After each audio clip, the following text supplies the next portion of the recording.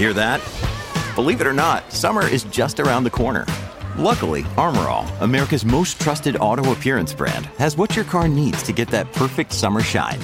Plus, now through May 31st, we'll give you $5 for every $20 you spend on Armor All products. That means car wash pods, protectant, tire shine, you name it. Find out how to get your $5 rebate at armorall.com. Armor All, less work, more clean. Terms apply.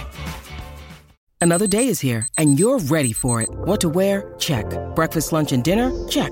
Planning for what's next and how to save for it? That's where Bank of America can help. For your financial to-dos, Bank of America has experts ready to help get you closer to your goals.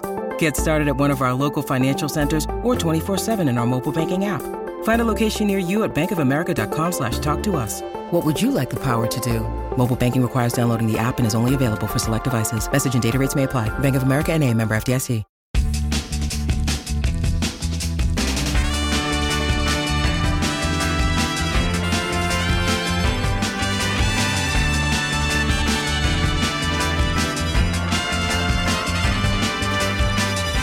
Everybody, and welcome to Shift F1, a podcast about speedy race cars. I'm Drew Scanlon. Joining me, Danny O'Dwyer. How are you, Danny? I'm very good, Drew. It's what's going on here? Formula One is over. Why are we talking? We don't usually talk, Drew, unless Formula One's involved. Why? What's happening? What's going on? It's the off season. I'm bathing. I just really. Wait, are you implying that you have gone an entire F1 season without bathing? Yeah, of course. Yeah. Well. Wait, you don't? I just couldn't stand not talking to my best Formula One friends. So I've also invited Rob Zachney. How are you, Rob? Not too bad. We are recording, right? Did I see the numbers flash? I see the record thing going. Yeah. We've only done this for almost 10 years. So we need we're not allowed to talk to each other unless there's at least one Patreon in the room. That's right. There is I see the red light flashing. Yeah.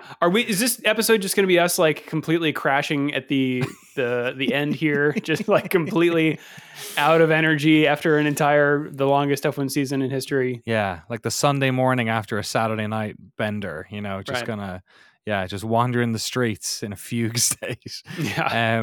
A little bit, I guess. We did this one just to kind of throw it together to have an opportunity to talk about the season that was and do some emails, but it does turn out that we have some news to cover as well. We do. If you're new to this podcast, a very warm welcome to you. And if you are new to Formula One itself, we recommend listening to our preseason primer episode that happened all the way back in, February of this year? You've got a whole season to catch up on if this is your first episode. So you can go back and listen to that, episode 216. It assumes no prior F1 knowledge and explains how the sport works and who everybody is. So you can go listen to that and then the entire season. So yeah, who knows who'll win? Be fun. You can't, Alonso starts out well, so maybe he makes good. How many races is he going to win this year? The possibilities are endless. Also, the show would not be possible without our audience over at patreon.com/shiftf1. Every month we release an ad-free version of the podcast, along with bonus. Actually, every week we release that. I got to rewrite this for 2024. But you also get bonus podcasts and videos that are exclusive to our patrons that cover racing documentaries and films, F1 video games, experiments with other racing series, and a lot of weird things. So if you would like to support the show and get access to all that fun stuff, head over to patreon.com/shiftf1 or click the link in the show notes. What's been going on this month, Danny? Last month, just passed, we did Brawn, the Impossible Formula One story, starring everyone's favorite Matrix man, Keanu Reeves. This month, we're recording it tomorrow, I believe, our review of Gran Turismo. Have you guys watched Gran Turismo yet? You bet. I have a half hour to go. Okay, cool. Bought that 4K. How can you put it down with a half hour to go? You're telling me they got to the 24 hours of Le Mans and spoilers. They get to the 24 hours of Le Mans and you're like, I think I'll leave it here. It's like Hemingway, you got to leave the sentence half written so that you know where to pick it up when you come back. Yeah, well, there you go. There's a little bit of insight into what we think about that one. I'm sure we'll chew into it more tomorrow, and that will be up for patrons. I don't know. We'll see. Maybe by the weekend, maybe next week. We'll get it up in due course. And a massive thanks to all of our credible title sponsors who have stayed with us for the entire year. A bunch of people. We actually I think we might have one new person this week as well, which is amazing. Thank you all so much for slapping your beautiful names as stickers all over our car. Those names, of course, one more time for the year are F1 Gamer Dad. And it's not me, I swear. Mojo Nixon Gaming, Get Rich or Die Ryan, Agave ATX, Cypress Training, Turf SES, at Team Blackjack, Michael Maves, Gordy's Army, at Talking Autos, Olivia Evans, TelemetryDoc.com, FTC, Drew Stewart, Bailey Foote, Abdallah Al-Thani, Jason Chadwick, Abraham Getchell, The Space Above Us podcast, Llama Magic, Snigs, Alex Couchet, Max Voltar, Circuit Demon, Troy Stammer, William Rumpf, Irvine Clinical Research. So that makes me laugh. Lachlan the Madden Man, and our good friend Jason Kelly. Thank you all for covering our beautiful car.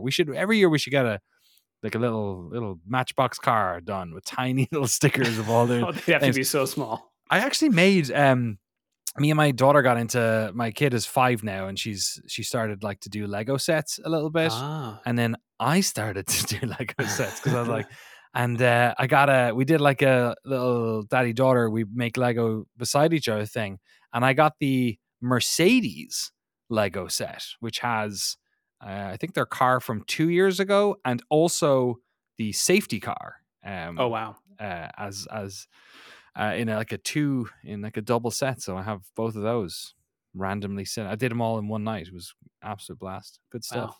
Wow. Brag much? Yeah, exactly. Yeah, I can make. Yeah, I can play with children's toys. Yeah, eat it. That's awesome.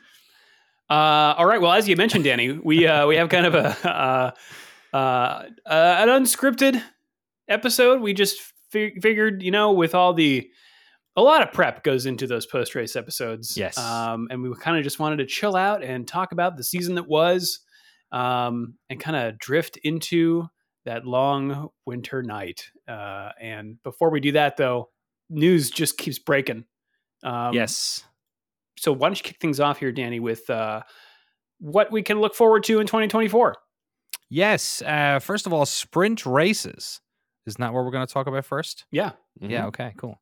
Yes, it was announced that China and Miami will be joining the sprint schedule for 2024. This came during an F1 Commission meeting in November. It was agreed that the Sporting Advisory Committee will discuss potential changes to that sprint format, but that proposal will not be presented to the F1 Commission for consideration until their first meeting in 2024. So we're not sure what sprint is going to be. Sprint could be anything. It couldn't be anything. It's definitely going to be a shorter race. It's a foot race now. It's a literal sprint. They're going to do the NFL Combine. Who'd win? Who'd be the fastest, do you think, if they all ran for it? Albon. Yeah, that's a good check. He's tall. He's not like Ricciardo. I think Ricciardo carries a lot of like weight with him. Like he's bigger. Like Albon's got like a sprint. Albon's got like a marathon body. Yeah. Alonso would struggle. Yes. I think those knees have seen some shit. So to, I guess, go in the order that we will see them. China will be the first one, as long as that race is on. It's the first time they are actually in the middle of is it a flu outbreak or something? They're having a pretty, something's going on. It's not COVID apparently, but hey, they said that last time. But that'll be April 20, and the 19th to 21st is when that one is on. Miami is then May 3rd to 5th.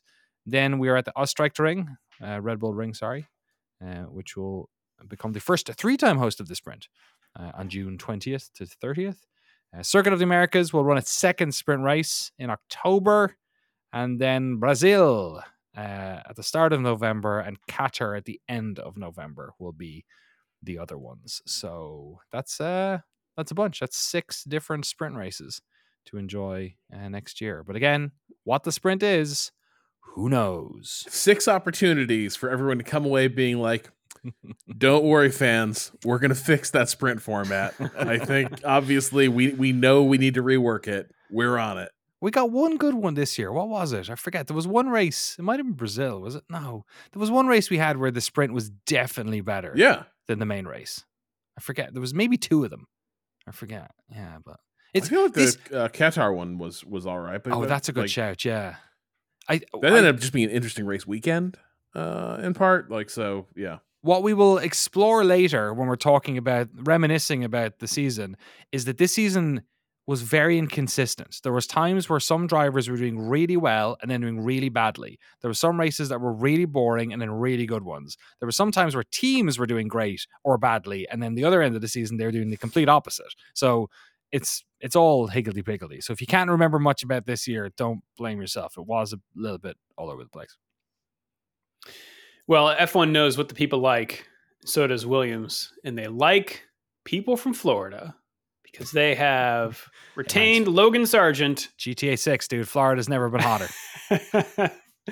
For the 2024 season, that means the F1 grid is the same for 2024 as it was for 2023. I don't know that that's ever happened while I've been watching it. Well, not the start of 2023, because we had our good old friend Nick DeVries in there. The start of the year. Oh, you're right, Danny. So it has slightly changed, shall we say. But yeah, so, that's a good point. I'll say this. I think this proves James Vowles is maybe the most on the level team principal I've ever seen. Because given the circumstance, any other team principal is Logan has our full support. He's dead. He's dead. Sorry. They're gonna take him out behind the trailer. They're gonna shoot him. But here, when James Vowles was we're pleased with the progress, he's seeing, we have to wait to make our decision. All of that apparently did mean we are going to analyze the data and make our decision about him. And then they decided to keep him, which I think tells us a lot about Williams and how Vowles operate. But I'm curious, temperature check. How do we feel about Logan getting a mulligan? It's odd, right? Because we'll get into this a little bit later when we sort of run down how the teams and drivers did. It's hard to they had a better car this year, but I also think Albon got more out of it than just about anyone would have. Albon had a fantastic year. Mm-hmm. So I think it's unfair to compare him right next to him. And in a way, when Albon is your teammate, I feel like perhaps you get a bit more time because that's the time that Albon didn't get. You know what I mean? Patience. Maybe Albon is a good case for having patience with rookie drivers. I'm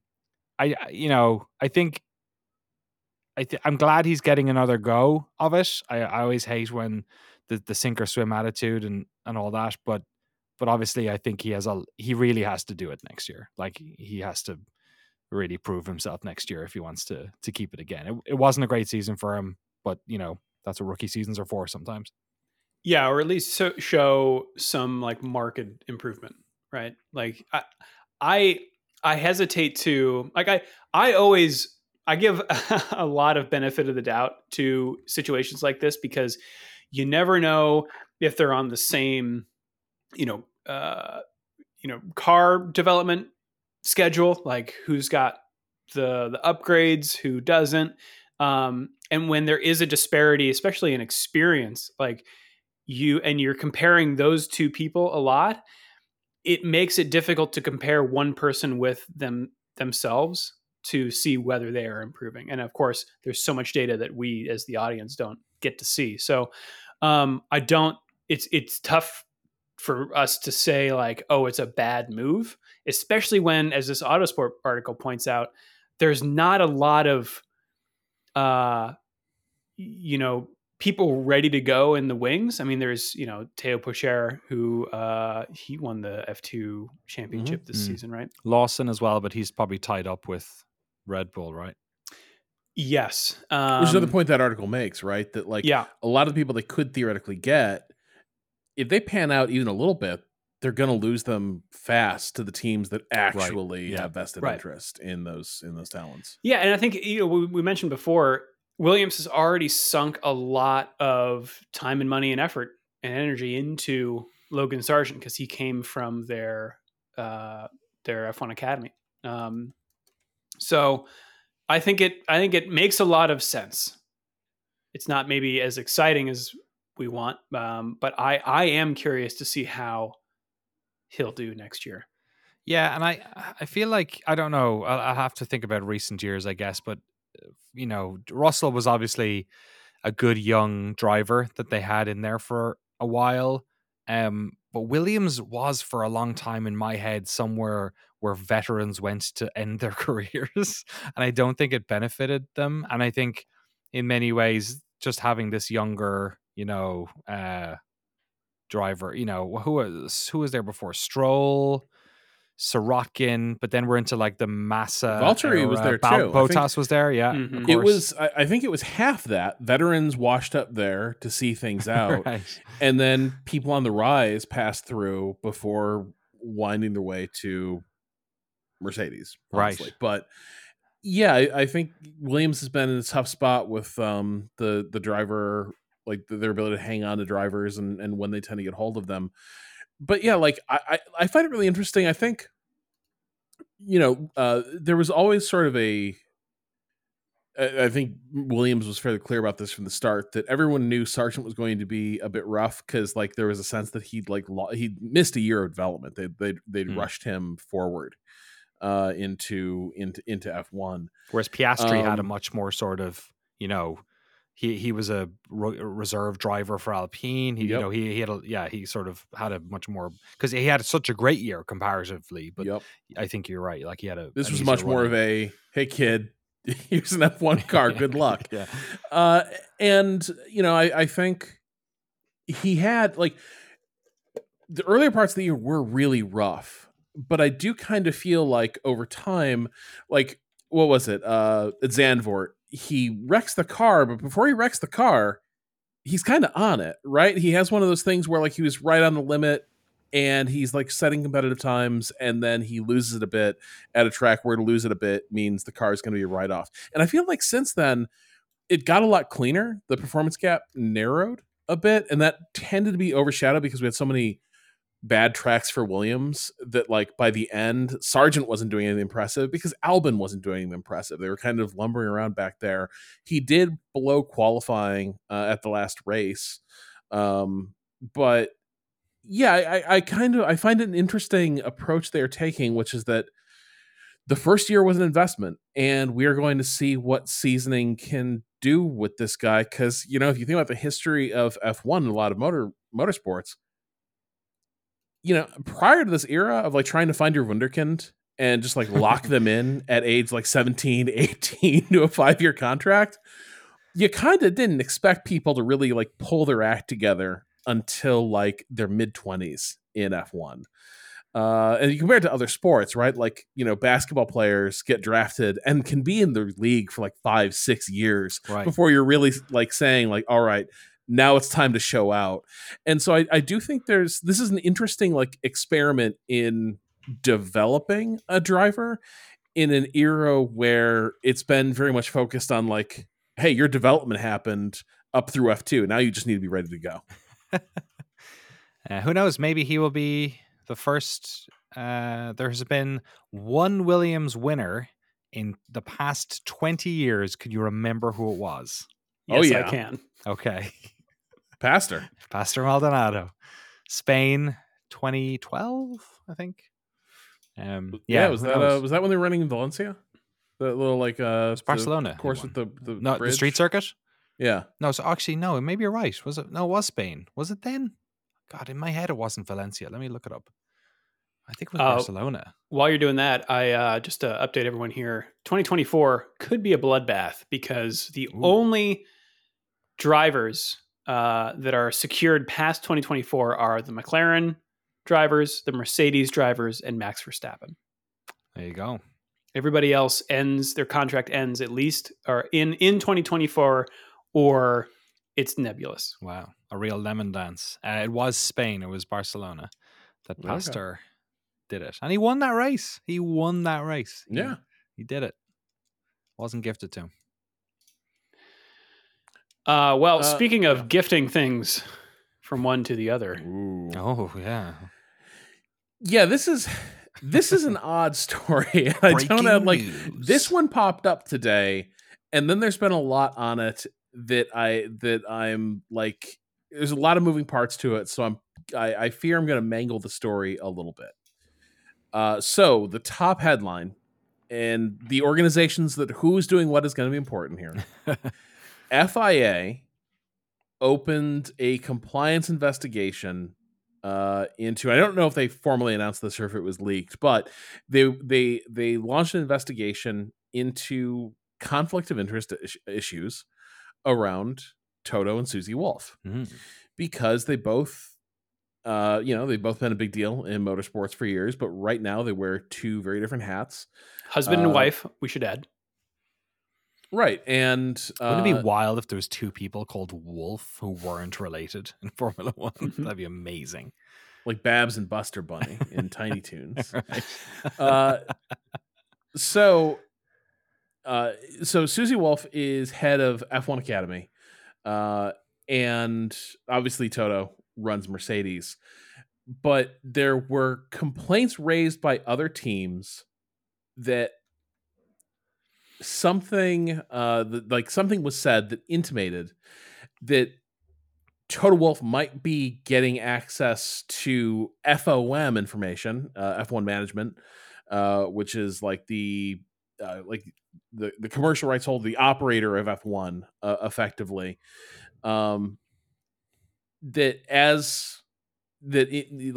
Via Susie Wolff's role working on F1 Academy, which is sort of a high level thing with FOM, she would be leaking information to her husband about FOM matters and deliberations that other team principals do not have access to.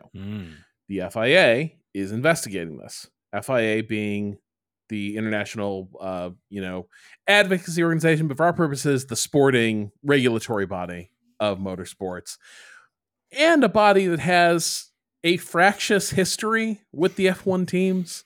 And we appear to be in a phase where that fractiousness is currently waxing.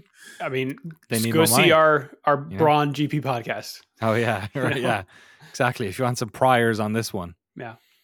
So this comes out, FIA is investigating this, and right away, like, my reaction when I saw this was like, I don't know if this is going to be a good look for anyone, because it seems really petty to be like, Toto's getting access to FOM information about F1 Academy. Like, it's not, I don't know what high level stuff is going, I just don't know like how valuable or important and relevant to like F1 team's operations is going to be stuff that like Susie Wolff is dealing with through F1 Academy at this juncture. But either way, it kind of seemed like a weird, let's mess with someone's family. Let's mess with our peer's family. it definitely makes a bunch of salacious sounding headlines.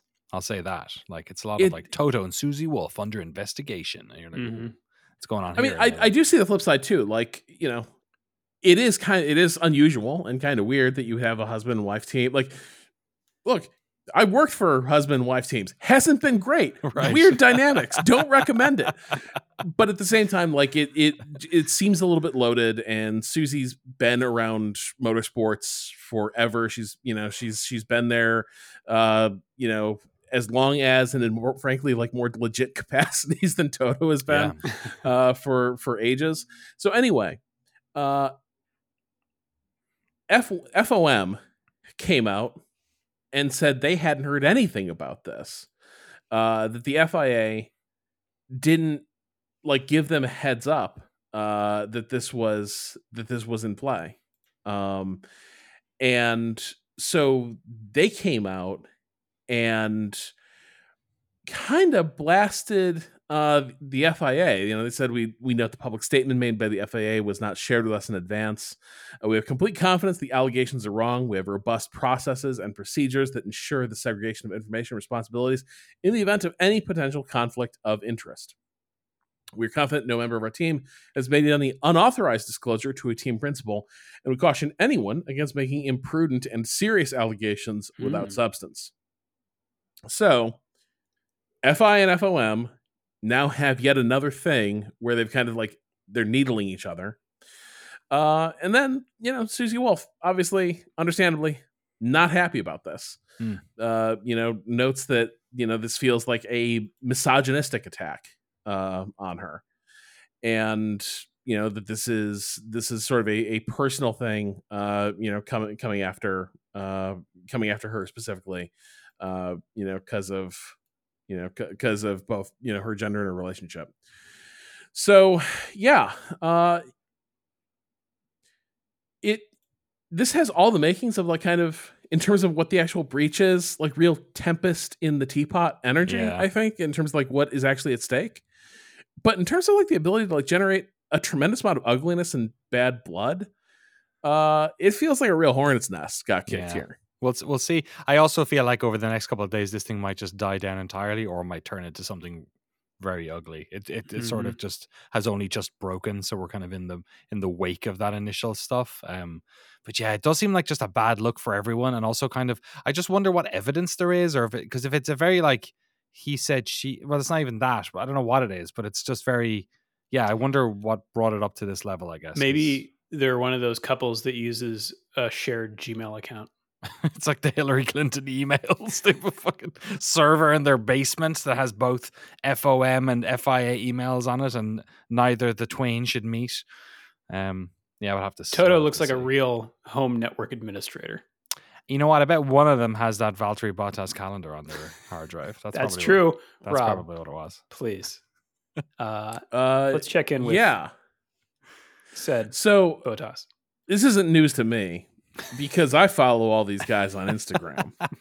And Instagram, it like once it has a little sense of like what you like, it just gives you more of it. Like look at a couple poodle photos, you're gonna be seeing poodles all the time. But you keep tabs on Valtteri Bottas. One day you're sort of lying there half awake and you see him at a gallery, an art gallery, unveiling a painting. And it's a painting of him, bare ass naked.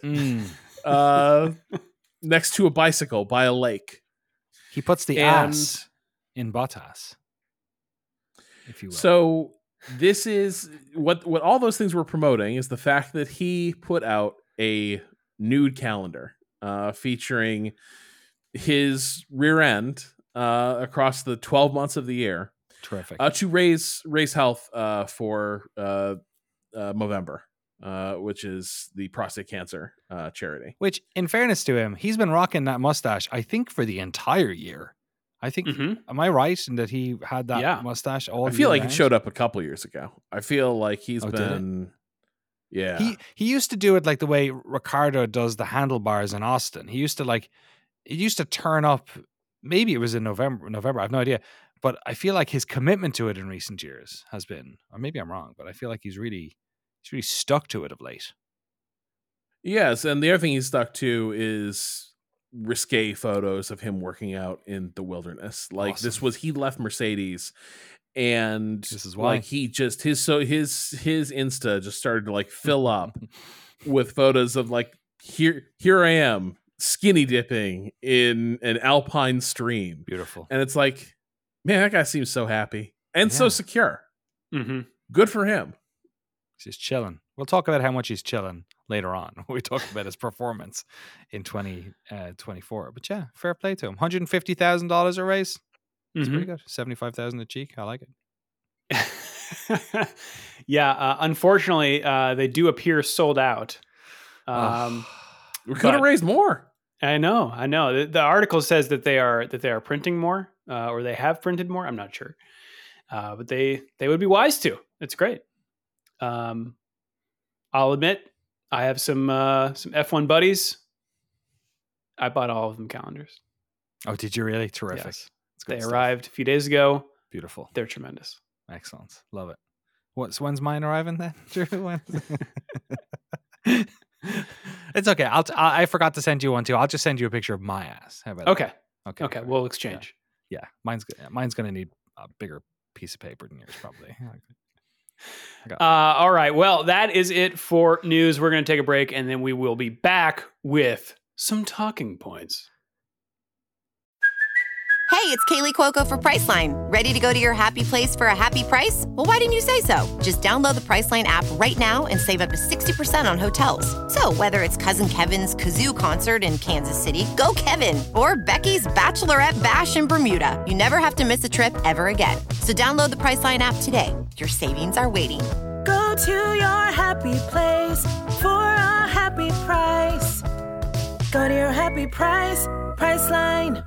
Jewelry isn't a gift you give just once. It's a way to remind your loved one of a beautiful moment every time they see it. Blue Nile can help you find the gift that says how you feel and says it beautifully, with expert guidance and a wide assortment of jewelry of the highest quality at the best price. Go to BlueNile.com and experience the convenience of shopping Blue Nile, the original online jeweler since 1999.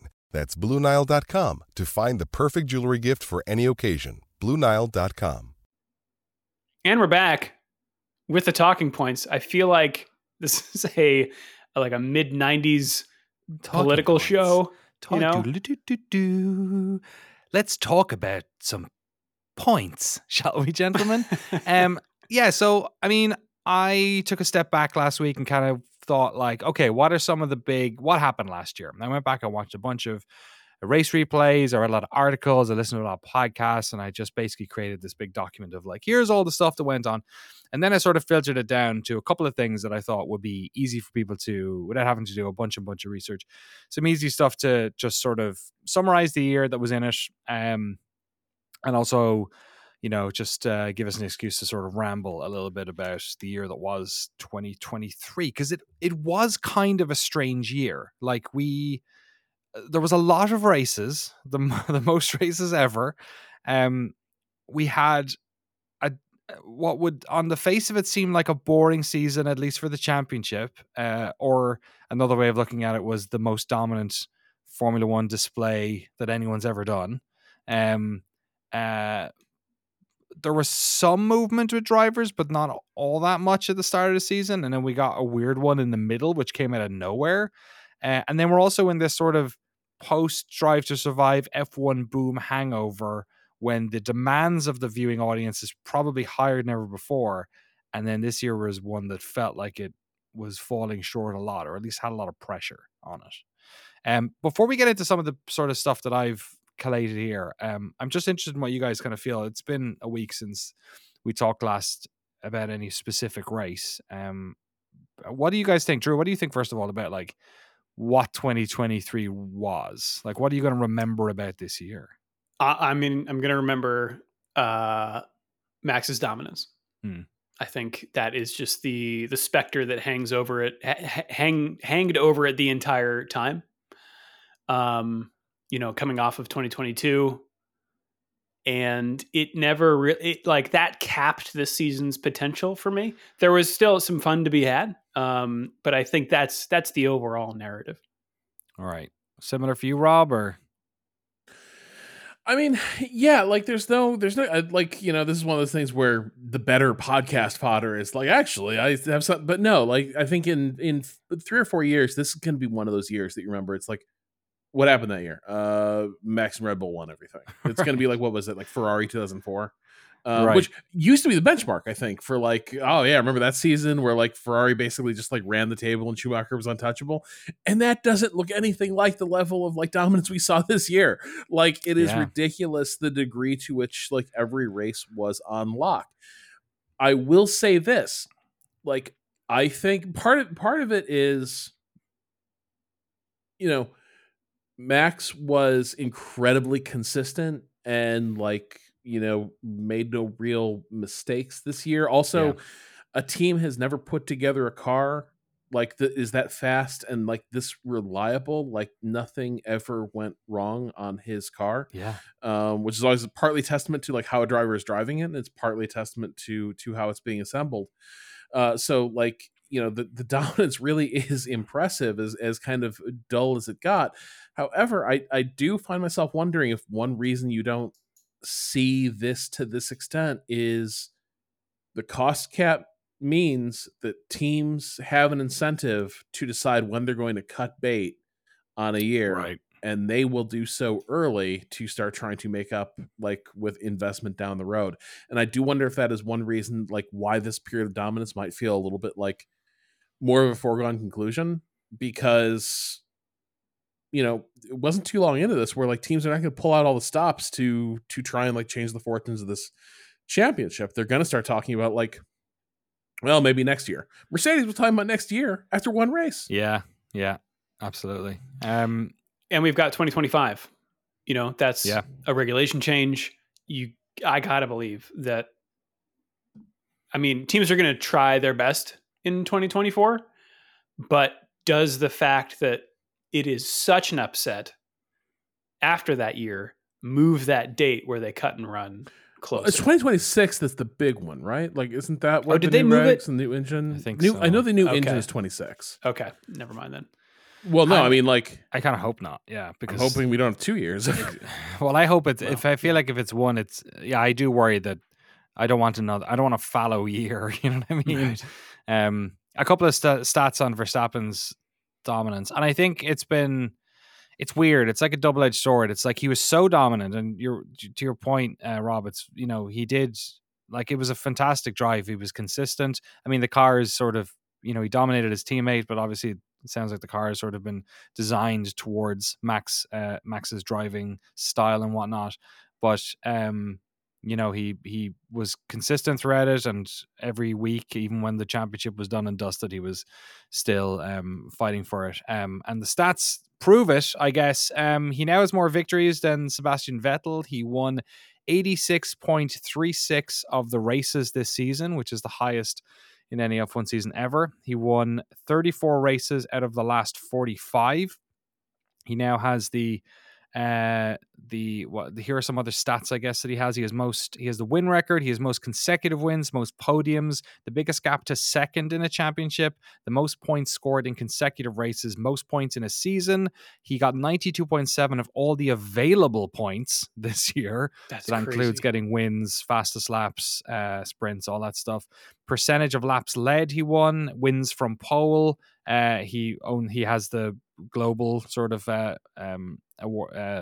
record for that. Races left with winning the title. I think he might have drawn with Mansell on that one. A championship leader for 39 races now in a row. The percentage of points between first and second, he has the longest one there. Longest streak of converting poles to wins as well, with 16. So just absolutely insane. And then Red Bull as a team have only failed to win 6 races during the period of those 45 races, the 34 that he won. So just like the type of, I mean, in a way it's funny because in my head I'm like, I don't know, I think my brain just switched off caring about Red Bull at the start of this year after last year. But it's impressive, but it sucks. That's the problem. Like, it's really amazing, and Max is clearly an incredible driver, but we don't get to see him be an incredible driver because statistics like this, while obviously mirroring his skill and, impossible for most mortals to achieve stuff like this, they're boring. Like, nobody fucking cares. People care when they see all the overtakes he did against Hamilton in the season he won the championship, or like how much he had to fight in those. It's a different type of thing, obviously, and I don't want to downplay it at all. I think it's remarkable what he's done, and he's clearly putting himself in, contention for being one of the legends of the sport, especially this young, early in his career. But it's boring and it sucks, and who cares? You know what I mean? Well, like, and also, like, I think it highlights, like, it's been a growing feeling for a while. Just like we've always talked about, the records they're not comparable, right? Like, right. Prost and Senna's records and achievements aren't comparable to when we're talking about like Schumacher or Hamilton. Like, it's a different sport. The risks are different. They're not like, setting aside just the number of races, like reliability, like everything is so different. And if you look at like Schumacher starting like what for us now is the modern era of F1, it's like F1 goes through now a series of eras where a team and a driver just wreck house year on year on year on year. You know, it was like there's the brief interregnum, and then we get after Schumacher, we get, years of Red Bull dominance, right? Years of Mercedes dominance. And now we are back to years of Red Bull dominance. No one's making documentaries about those seasons. They're making the documentary about the Brawn season. You know what I mean? Like, right. And so I think it's one of those things where, we can talk about, it's like the amassing of these impressive stats. After a point, it just kind of becomes meaningless, because it's like, yeah, you're great. You're beating all the records that the last guy set, after beating all the records that the last guy before him set. Yeah.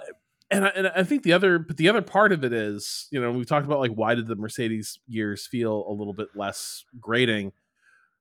In general, there was some sort of sense of a rival, being that internal, where you had Rosberg and Hamilton having a few really knockdown, drag out championship duels. Not just the one that Rosberg, nipped out from under him. Like the year before that, they've been going hammer and tongs as well. Hey, even Bottas, even though he never got close to him once all the points were counted at the end of a season, got way more of a sniff of it than Checo. Absolutely. But you just don't have a sense of. I think this is where the Schumacher comparison actually becomes really apt, because there's just been no internal threat whatsoever. No desire for could it be either. No. And I think it's a little bit who knows what Max cares about, but in terms of, I think it is unfortunate for how he's going to be regarded and how this is going to be remembered, because he's a protagonist without an antagonist. Like, it is just, he went out there, he drove away from everyone 20 times. That is not compelling.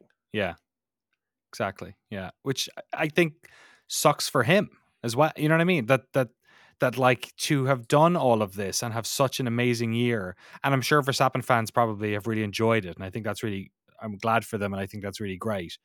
But it doesn't give you goosebumps. You know what I mean? Like those, in a way, the statistics are sort of like this cold reality check.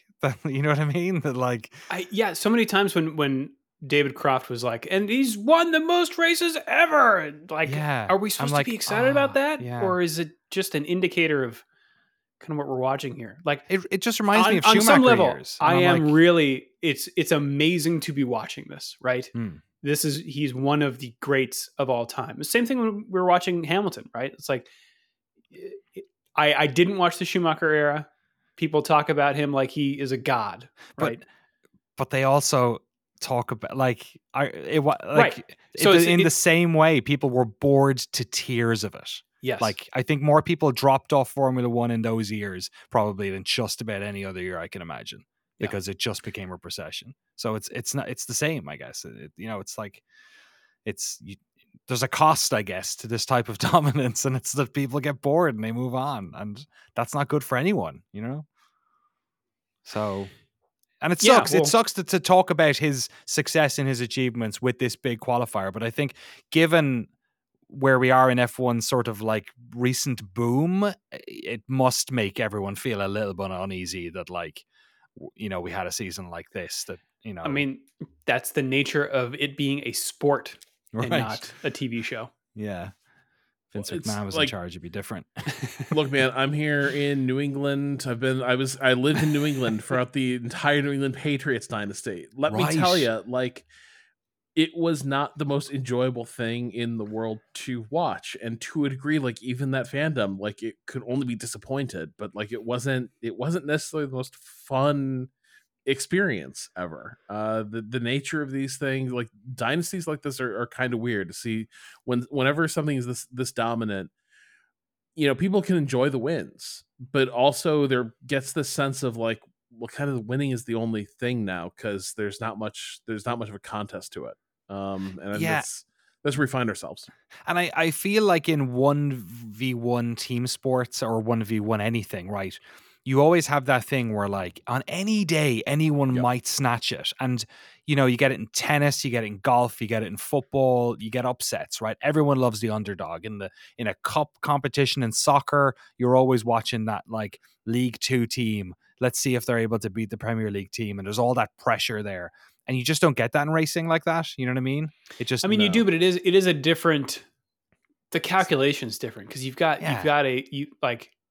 Max could always crash out, but that's or you go to a track where the car just isn't strong. Right. But it's you can get a whatever, surprise there. Or like you have a wet race or something. Like it can happen. But I feel like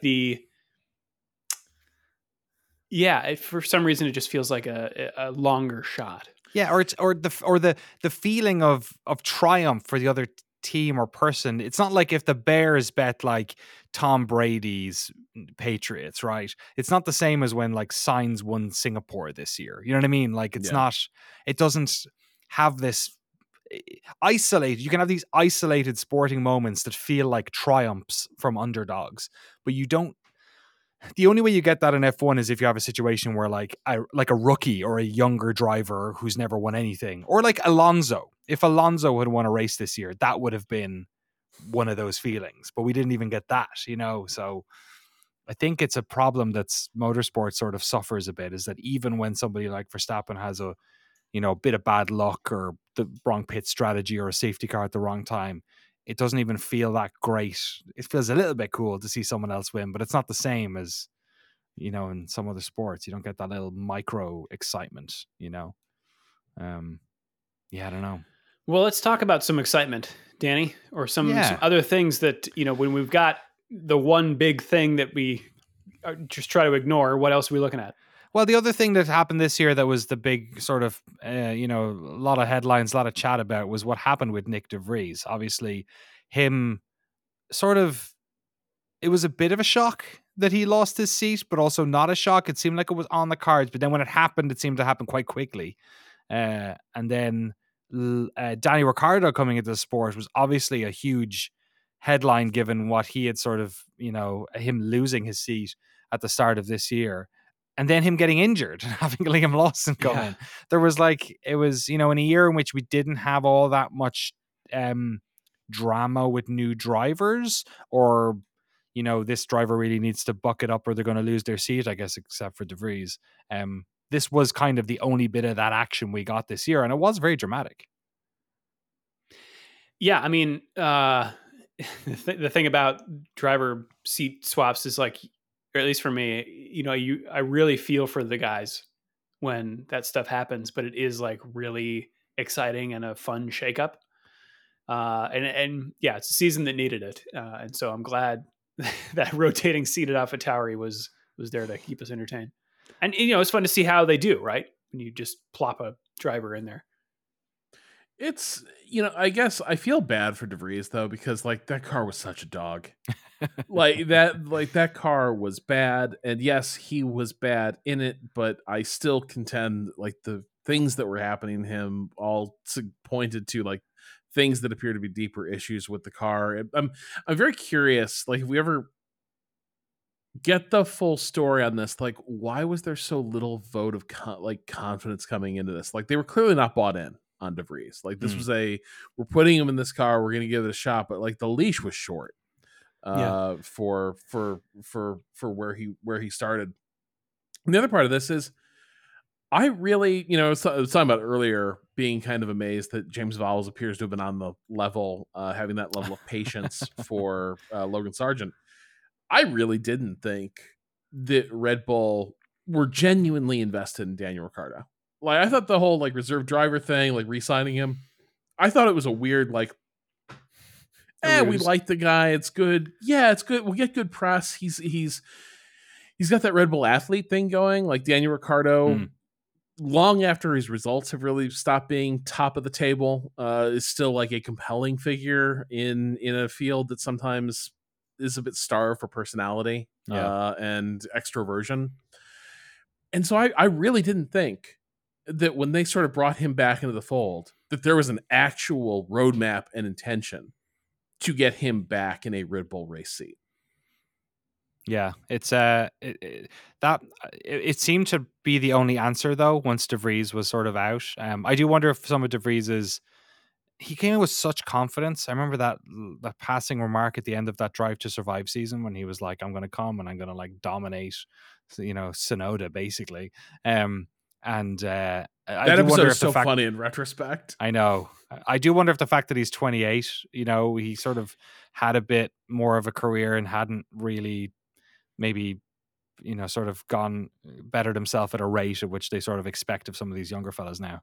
Well, yeah, I mean, he won the Formula 2 championship. He won a Formula E championship. Right. And yeah, he's 28, comes in and doesn't, burn it up. That I think is maybe the most, the clearest example of maybe why. Yeah, maybe if they see something in him, maybe his mentality or the way he's attacking the training or whatever it is, maybe if they see it in somebody who's that older, they're like, oh, we can't teach an old dog new tricks. I've no idea. Yeah, ancient 28-year-old. Helmut Marko finishing school won't work. Yeah, exactly.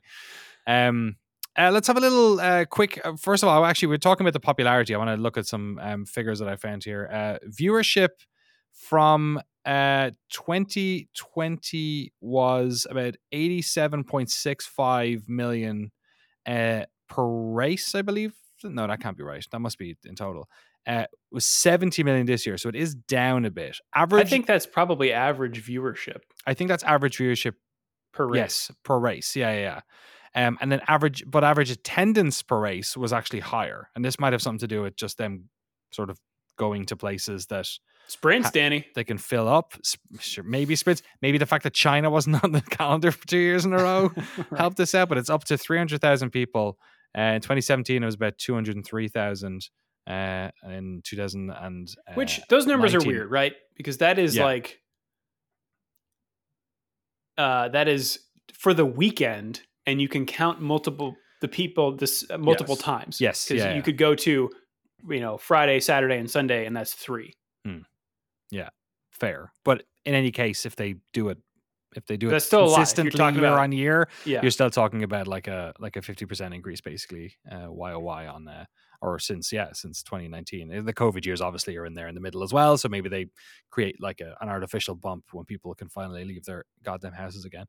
Let's do a quick little rundown of the teams before we move on out of this. How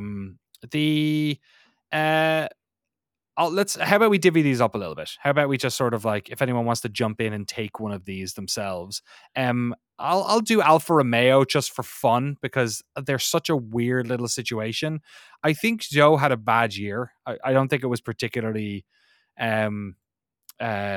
impressive, and I think Bottas is him and Magnussen, I feel like, are a little bit in their Kimi Räikkönen last year's, where they're just kind of chilling a bit, which I get. So I don't know how they should feel about this year at all. And also they're doing the Sauber thing next year, right? So I don't know if there's much of a shakeup going on there with the car, but I don't know. I think of all the teams, they seem like one of the ones that's most lost, because I think Joe needs to maybe kick it up a gear. Like, he should be trying to beat Bottas if Bottas is at this stage of his career. This is Sauber energy, man. Like, this is the thing. Like, if you took the Alfa Romeo of it out, you're like, oh yeah, that's Sauber. Yeah. And I old feel guy like that's and a young. Yeah, that's kind of what's maybe in play here. And like, man, that car kind of sucks, and they're just kind of running around and not really accomplishing a lot. And I think it's made weirder by the fact that, I think we had greater expectations of this team back when they were Alfa Romeo, and we have greater expectations of it for whenever Audi comes in, and whenever Audi is willing to start admitting that, like, you actually start publicizing the fact that they're like committed to this relationship. But yeah, it's like, I think it's this weird place because this team is just kind of in this weird, like, gulch between the Alfa Romeo era and then what promises to be a much more well-heeled era under Audi. But for now, they look like a backmarker team in some ways because historically they have been a backmarker team. AlphaTauri on the other side. How do we feel about them, Drew? Any hard thoughts about those guys? Yeah, we kind of talked about their second seat, but I think their first seat, Tsunoda, I think he has only gotten stronger as the years have gone by. He to think of him as like the old hand at this team is kind of funny. Yeah. But maybe it shouldn't be, because I don't know. I'm not looking at data here, but he seemed to me just emotionally consistent. Alpine, I feel like, are one of the hardest ones to pin down. They never know what to think of this team. Whether it's Renault or Lotus or Alpine, it's always a mystery to me. And they're just kind of swimming around between 10th and 12th, kind of out there a little bit. They feel like they were. But then Gasly's up there in 4th for the whole race, right? Like it's confounding. And Ocon had a decent season, I would say, as well. Like neither of them, I don't think, set it on fire. I would put them on the positive end of the middle, but like they didn't have a bad year, but I don't know.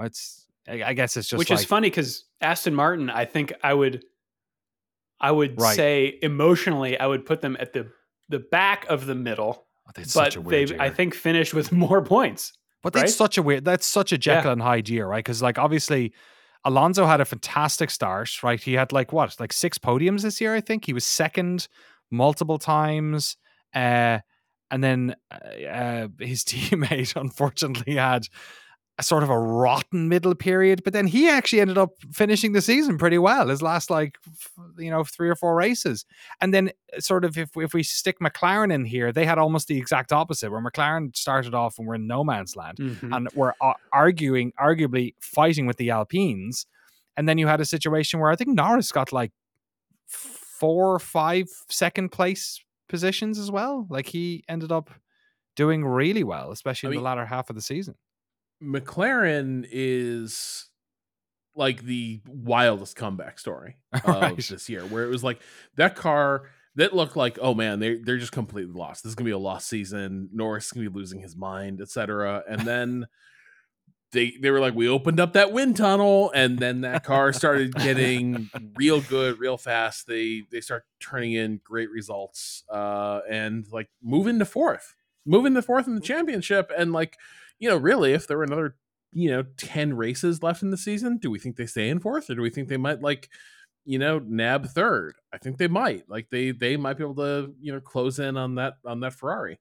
And I think that's where you sort of see. If I'm McLaren, I feel really confident coming out of the season because the ability to rally and develop and get the car pulled in the right direction over a season is really exciting. Whereas Aston Martin, they can say that man, that middle period where our car sucked and Lance looked like he was, criminally incompetent. Yeah, done That's with the sport. because we were doing wild experiments, try to make next year's car better.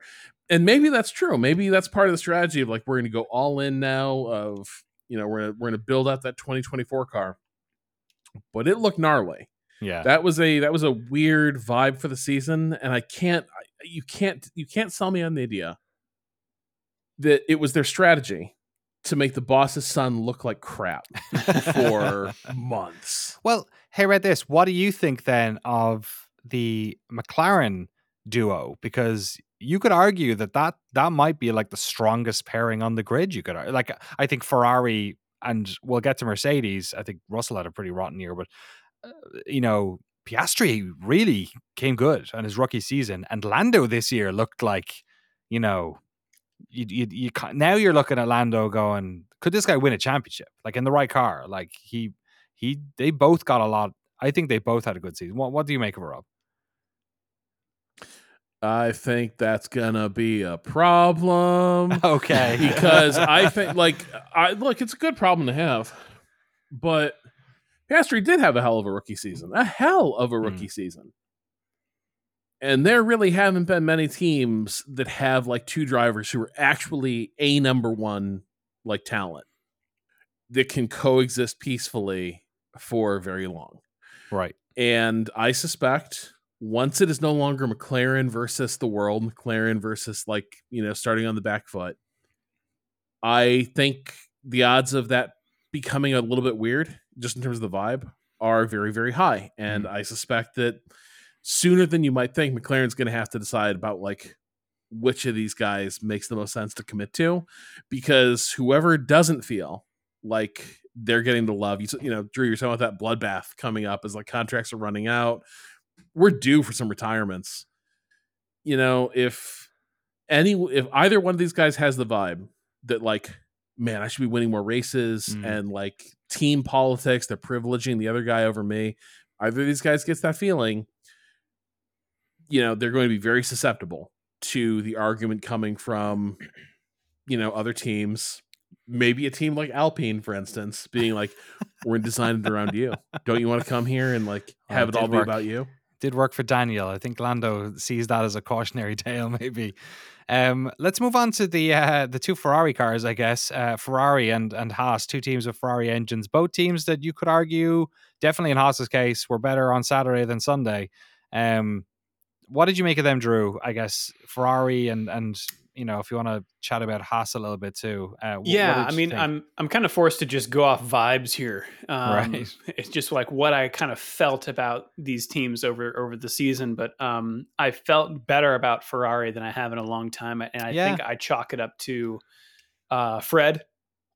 Fred seems like a steady hand. I wanted to see what a stable Ferrari can do.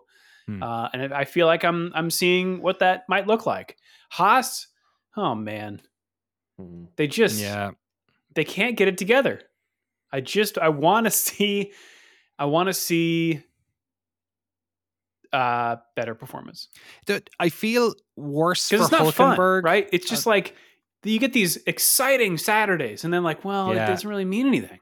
Especially Hülkenberg, who like Magnussen didn't have a great year. Talk about a comeback story. Yeah. Magnussen had like the year of a new dad, where maybe he had his eye was in a different direction. His priorities had shifted, perhaps.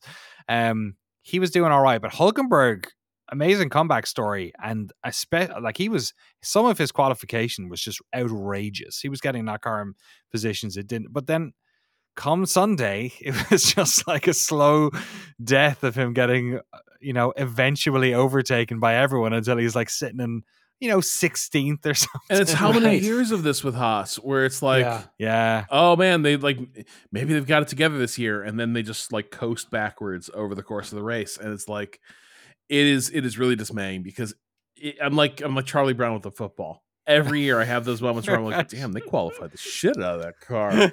All right, we got a new player at this table. And then it's like, okay, well, we're 5 laps into the stint. They're running 2 seconds off the lead.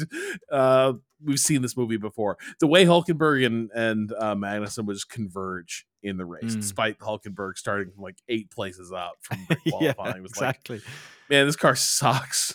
It's like, hey, buddy, when they both end up like together at the back of the grid, which is makes it all the more surprising that like you're telling me Gene Haas wasn't like, oh yeah, Andretti, I'll take your $1 billion. Yeah. Yeah, it's amazing. Yeah. What makes us think that maybe Gene Haas hates the Andrettis? He very well. Like there could be some American motorsports beef there. We don't know. Exactly. Another team with asymmetric drivers, you could argue, is Williams. Alex Albon had I could argue that terrific career. Logan I don't even have to be a debate champion. No, well, I guess we did a little bit chat about it earlier. Logan Sargent obviously had a tricky rookie year. Albon really made good, seemed to get that Williams in places that, again, seemed like it wouldn't be in the hands of another driver. I want to talk to you guys about Mercedes, though, our last team here. Last year, Russell really had the best of Hamilton. And this year it seemed to swap the other way again. Lewis was almost Prost-like in his drive. He was not often really racing at the front, but just was able to always accrue like top 5 points. Like he was very good at being up there, getting the points, and obviously it benefited him in the Drivers' Championship. Russell seemed to struggle this year, I felt. What do you guys make of what's going on over at Mercedes? I mean, I think they struggled a lot with their car, and I don't know. I think at different times one was on top of it or the other was, and it just kind of shook out that I guess the experienced one grappled it better. That's kind of my feeling. I think there's a little bit of deceptiveness about last year because like Mercedes later kind of confirmed this was the case, which was Hamilton went into skunkworks mode and they began like throughout last year they began throwing a lot of weird setup stuff and a lot of weird dev work at him to try and like get the team out of the cul-de-sac that they were stuck in, and Russell was just optimizing for race pace, and so was, you know, he was optimizing to compete in races, and Hamilton fundamentally wasn't, and so Russell like had this really impressive season where it looked like, okay, that, you know, this might be the next generation in place at Mercedes. I think if I'm a Russell fan, or from Russell, I think there's some things I find alarming about this.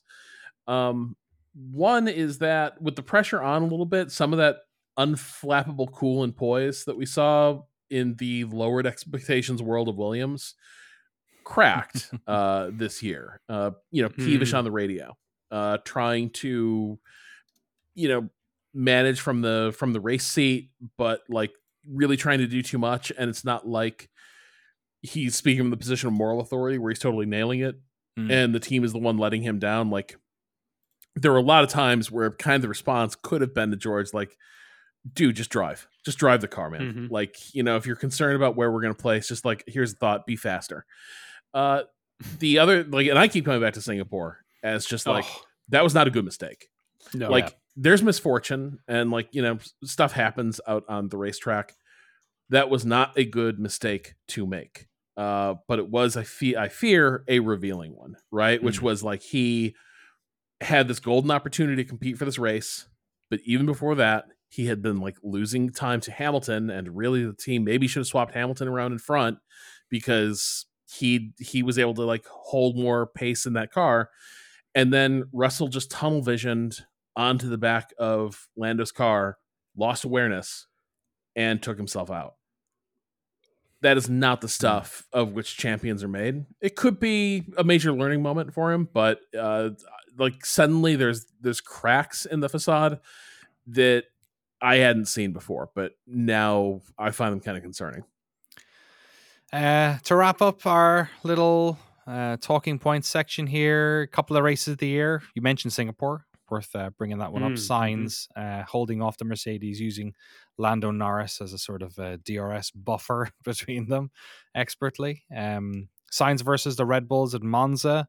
The deluge of rain that came from Zandvoort. Oh, so good. God, what a race. Yeah, absolutely great. And then the surprise of Las Vegas being such an interesting battle on the street there. The temperatures may be favoring the tires and the strategy, and an interesting looking track if nothing else. I want to give a shout out to Qatar for the FIA mandate that the tires could do no more than 18 laps. So weird. So strange. Love yeah. it. Yeah. Let's spin the wheel. Let's have a weird rule every race. You know what I mean? Like, put the sprinklers on there too. Yeah.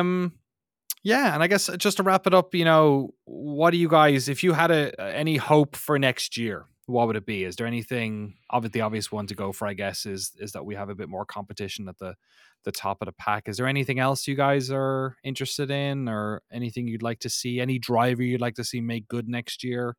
I think most excited to see how Williams does.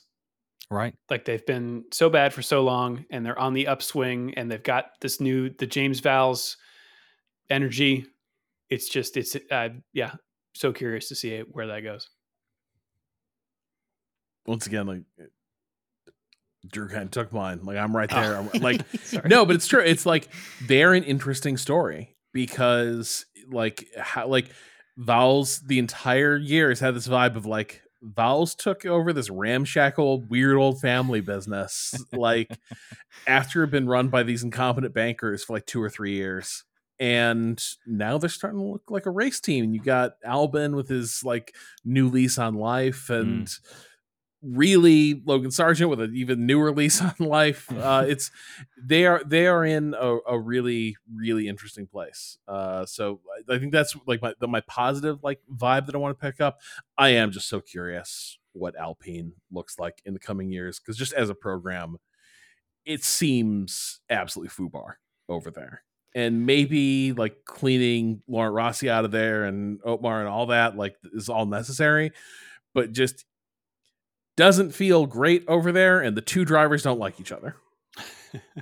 And I think next year, especially if we're going to get all this contract malarkey at the end of the year, I think that bodes well for some interesting, inter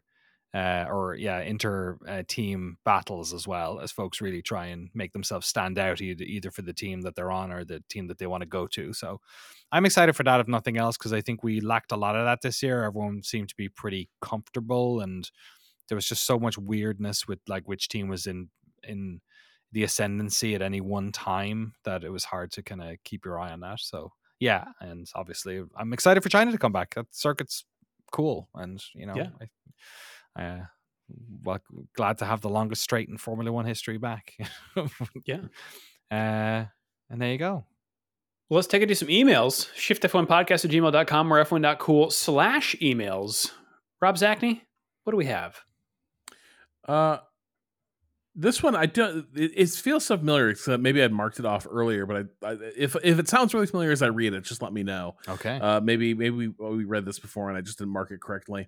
But Chris writes, "It's my first full season watching F1. I wanted to ask: are we experiencing an uncharacteristically civil and incidentless season? Incidents seem few and far between, and all of the drivers seem to be extremely friendly with a little butting of heads. Is this typical of a standard F1 season? And has Drive to Survive warped me into thinking it would be something like the Real Housewives of Monaco meets Twisted Metal? Or has an uncompetitive season at the top led to less aggressive driving, less hot-headedness on the grid?" Bing! It's that one. I think the minute, like, you also see this anytime like a championship is done and dusted, like people get way more simpatico with each other, people chill out. But in general, when there's a season where, there's always going to be, fights with your teammate, you're always going to be a little insecure about your teammate. But when you got a season where it's like, man, we're not in the championship, we are not racing for wins here. The temperature goes down so much, and it just becomes like a fraternity of drivers that are out there. Unless something really egregious happens on the track, the stakes aren't that high. But the minute you have people fighting for wins, and wins matter a tremendous amount. Forget championship, but like once wins are on the line consistently, at first, people will keep it clean and there'll be good vibes. But if you keep running into each other on the track and fighting for those wins, eventually things will happen that like set people against each other. Like if Charles Leclerc and Max Verstappen don't have like completely diverging fortunes, subsequent to like 2019 or whatever. Yeah. I think those guys probably hate each other.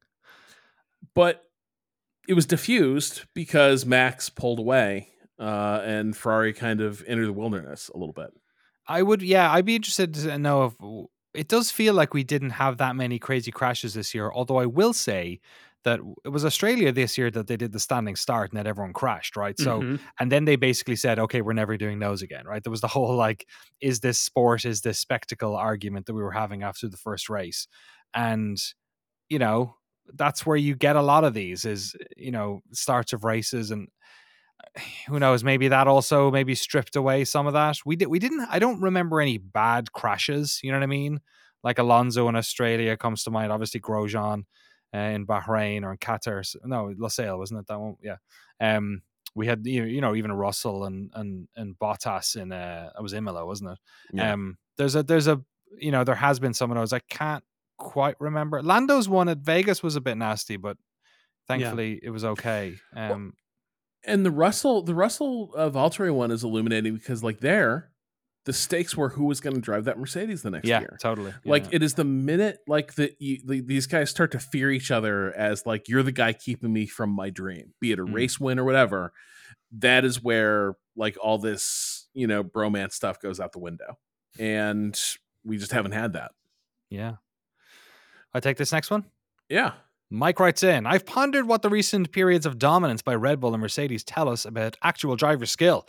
When talking about the greatest drivers of all time, we often reference championships won, points, podiums, etc. Are we making the assumption that good drivers always get their chance in a competitive car? What if they don't? I'm not going to claim that Max, Lewis, Michael, and the other multiple-time champions are not great drivers.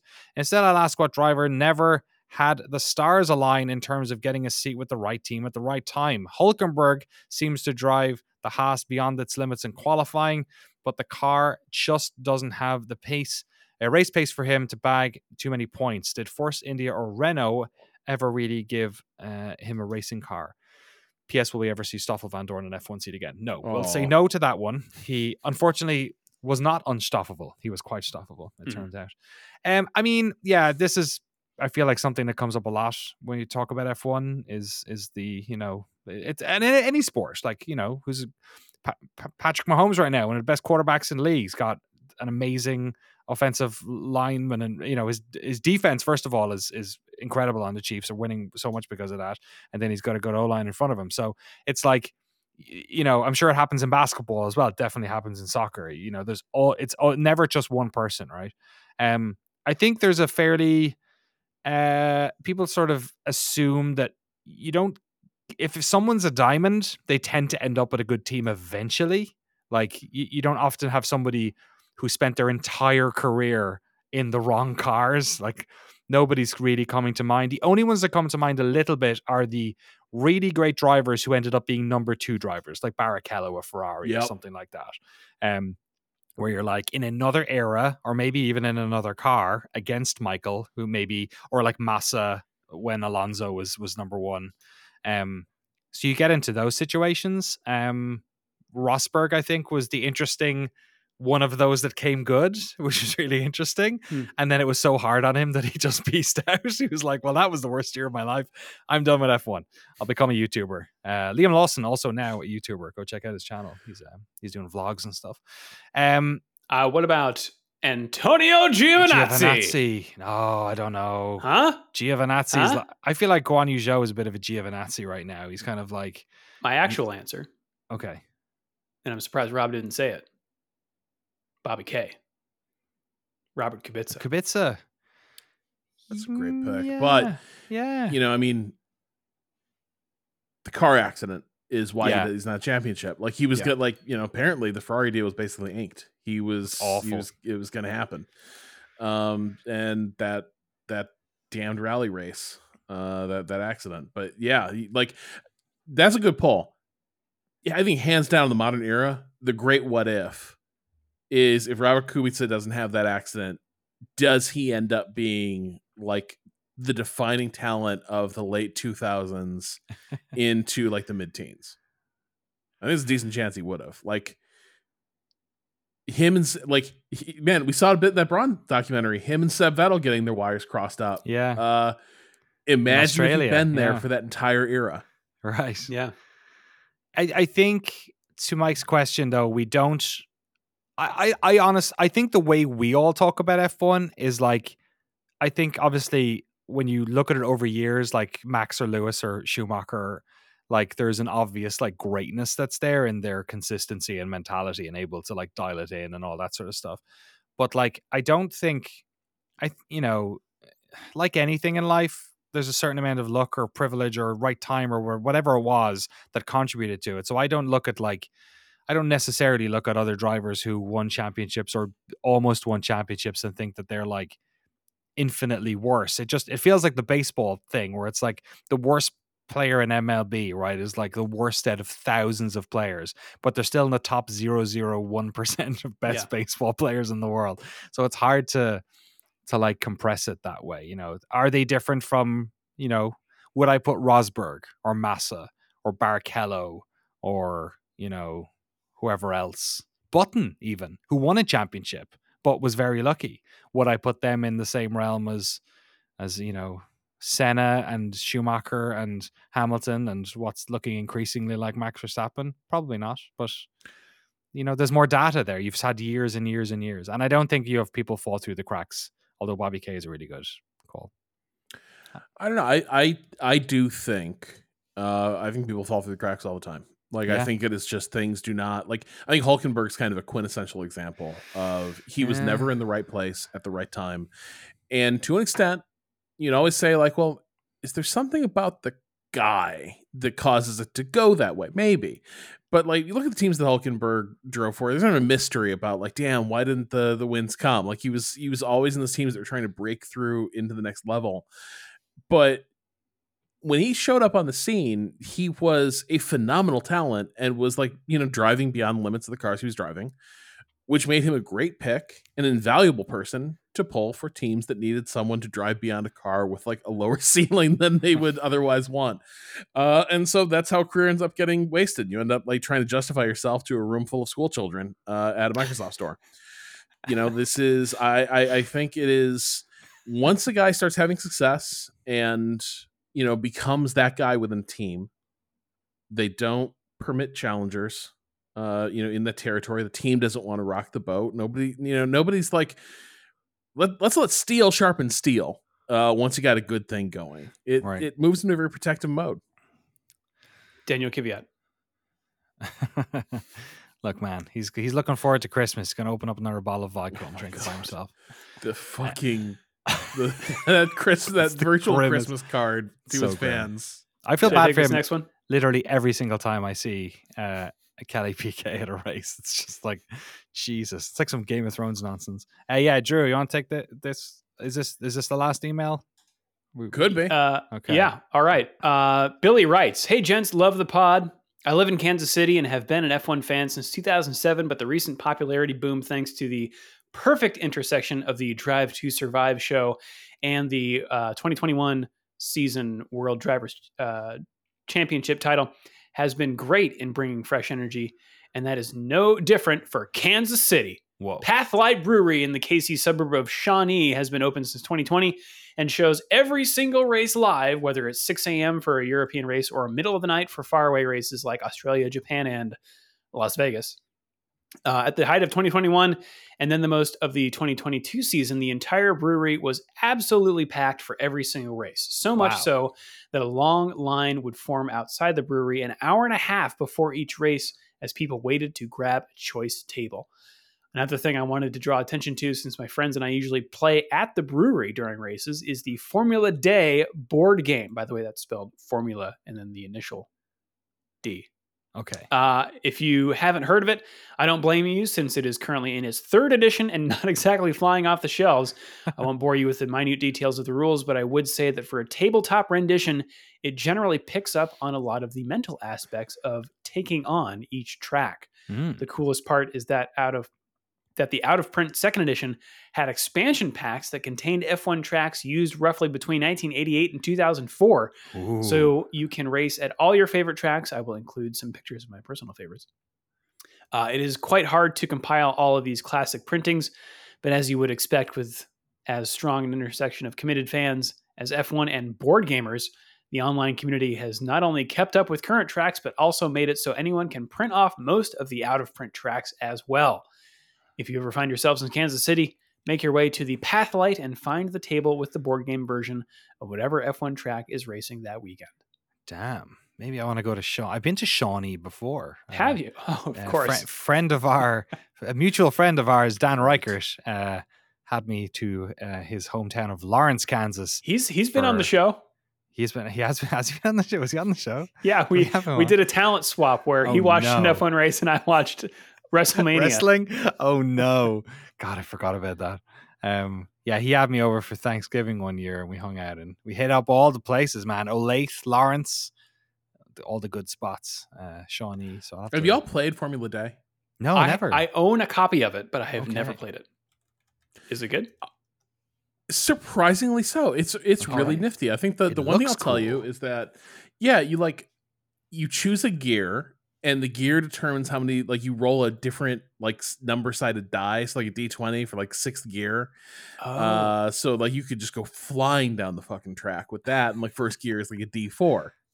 But the cool thing that they do is like your car has mechanical like reliability points that you move a little thing to track like how much damage effectively you've done to components. And so you can do things like, I'm going to overcook it into this corner. And I'm going to need to dump too much speed, and I won't be able to just do that by like downshifting one gear to like get a die roll that's going to be safe for me. So I am just going to downshift like 2 gears, and that's going to inflict a point of damage on my gearbox because it's like you're skipping a gear and like just beating the hell out of the transmission. And so now you force yourself to slow down. Maybe you still get unlucky, you roll too much. Now you're going too deep into the corner. Well, now you can take damage points on your brakes to like sort of stop yourself before you like go into another car. And so like you do that too often, your car falls apart. And so it's like it ends up being a really good race, a really good board game about like putting a lap together and trying to be smooth, but using board game mechanics. It's cool. And it's like kind of feels like racing. There's a picture of it here. It's there's one with like it's clearly Monaco. It's got like Raskas and Anthony. That's the only one I've raced. Oh, really? Yeah, That's Monaco's cool. the pack in. That's good stuff.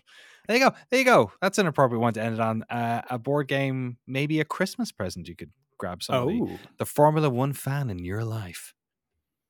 Well, thank you for all of the emails, shiftf1podcast@gmail.com or f1.cool/emails. You can also hit us up on the socials using the links in the show notes. That's us around the internet. Do you want to take us around the world, Danny? Do you have Around the World on? Kind of. Okay, let's race around the world. Yeah.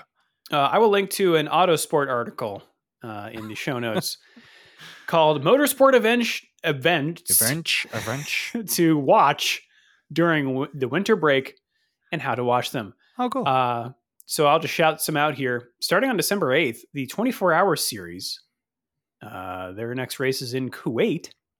There's a lot of golf stuff going on here. Okay. The golf 12 It's hours. that time of year. Yeah. The FIM Super Enduro World Championship, a hybrid motorcycle competition, meaning combining supercross and enduro on an indoor circuit.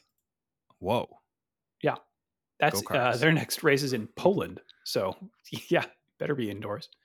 Yeah, We got the December. Stock Car Pro Series in Brazil. Whoa. The Dakar World Rally Championship. That's in Saudi Arabia this year, kicking off January 5th. Not and the Dakar. World Rally Championship. Their next race is in Monte Carlo in January 25th. And I believe that's the start of the season. Okay. Oh, we've also got the Asian Le Mans Series and Formula E, of course. Round Of 1, course. Mexico City E-Prix, January 13th, 2024. On the streets. Gosh, there's even more. Super Sprint Motorsport New Zealand Championship. Le Tokay Enduro Pale. NASCAR. Maybe you've heard of it. Oh my God. February 4th. I think I might camp out in Sonoma this year. Oh, Yeah, I think I might camp on the infield. do you have an RV? I got a little. We got an RV a couple months back. We got a I little. mean, we're less little- than 2 months from little the trailer. 24. Oh boy. Oh boy. If you want to go camping, I want to. Yeah, I want to live that Logan Lucky life. That was Indianapolis, was it? No, that was Charlottesville. yeah. Oh, I you're think right. so. Yeah, it was. Yeah. All right. Well, final thoughts. Oh, Yeah. Speaking of things to watch, the Michael Fassbender Road to Le Mans most recent thing is out, but in lieu of doing a series this year, they just went ahead and did a 90-minute movie. It is available on Porsche's YouTube channel right now. It is called Michael Fassbender, Road to Le Mans - the film. So it's a little bit confusing because this is the That feels like the end. fifth. I want to. It 100% feels like the end. I've watched it. I enjoyed it. I would say the opening 30 minutes is them just recapping the previous 4 seasons of the series, or maybe it's 3. Boo! can't No, I remember. need 90 minutes of new content. No. And then they show what happened this year and everything else. And, I think they do a good job of wrapping it up. I enjoyed watching this one as well. do we need to do this? Oh yeah. I don't think we need to do this, do we? Maybe we We've- don't. Whatever. We did all the other ones. Maybe, maybe that's the first one I we do in need January. to check this box off. I need to check it Okay. off. Yeah, I'll watch it again. I enjoyed watching it. It's yeah. Maybe that's what we do for January. January. Yeah, okay. So everyone else then, that's your homework for the holiday period is go check out the free movie. Also, came like, out what 2 a weeks ago. contrast with Gran Turismo. What a pairing. What a pairing. Damn you, And for a different gamers! vibe, here's Michael Fassbender. All right. Final thoughts on the 2023 season, Danny O'Dwyer. Yeah, everything I've said, I guess, rambled on already. I enjoyed it. It wasn't the most exciting year. It was interesting in lots of ways, and we did have some exciting races, which was fun. I think for everyone's sake, I would love if the gap is closed to Red Bull. next year, just to I think everyone looks better if there's more competition there. And yeah, for the sake of the sport, I feel a little bit too. You kind of get away with one of them maybe, or maybe two of them. But next year, if it ends up being that way again, I think might be in trouble. So, I think, fingers crossed, a bit more competitive at the top, or just, Red Bull, just take one for us. Like, just get Ricciardo in that seat. Just spice it up. Just like, you know what I mean? Like, if Checo's not going to fight Max, then get someone else in there and help us out. But yeah, I'll enjoy the break, but I'll be craving some circuit action come January. All right. Final thoughts, Rob. The time has come for any team that's serious to take the fight to Red Bull. You're not going to beat Adrian Newey at building a better aero package under this rule system. You need a nitrous system. So who's going to have the will to try to slip that past the scrutineers? Maybe Andretti would. Yeah. Hey, don't look under that plank. Just, you don't need to know what's going on under there. Yeah. Engineering director at Andretti, Vin Diesel. Exactly. It's a family, Well, thank you everyone for joining our family over this season. All our listeners, all of our patrons. We could not do the show without you. If you would like to support the show and get access to all of our bonus episodes, the ad-free version of the podcast, and the official Shift F1 Discord, tons of stuff probably going on over the winter break, certainly in Simland. So check that out. Please do so over at patreon.com/shiftf1. Have a good race weekend, everyone. We will see you all next time. Oh, next time.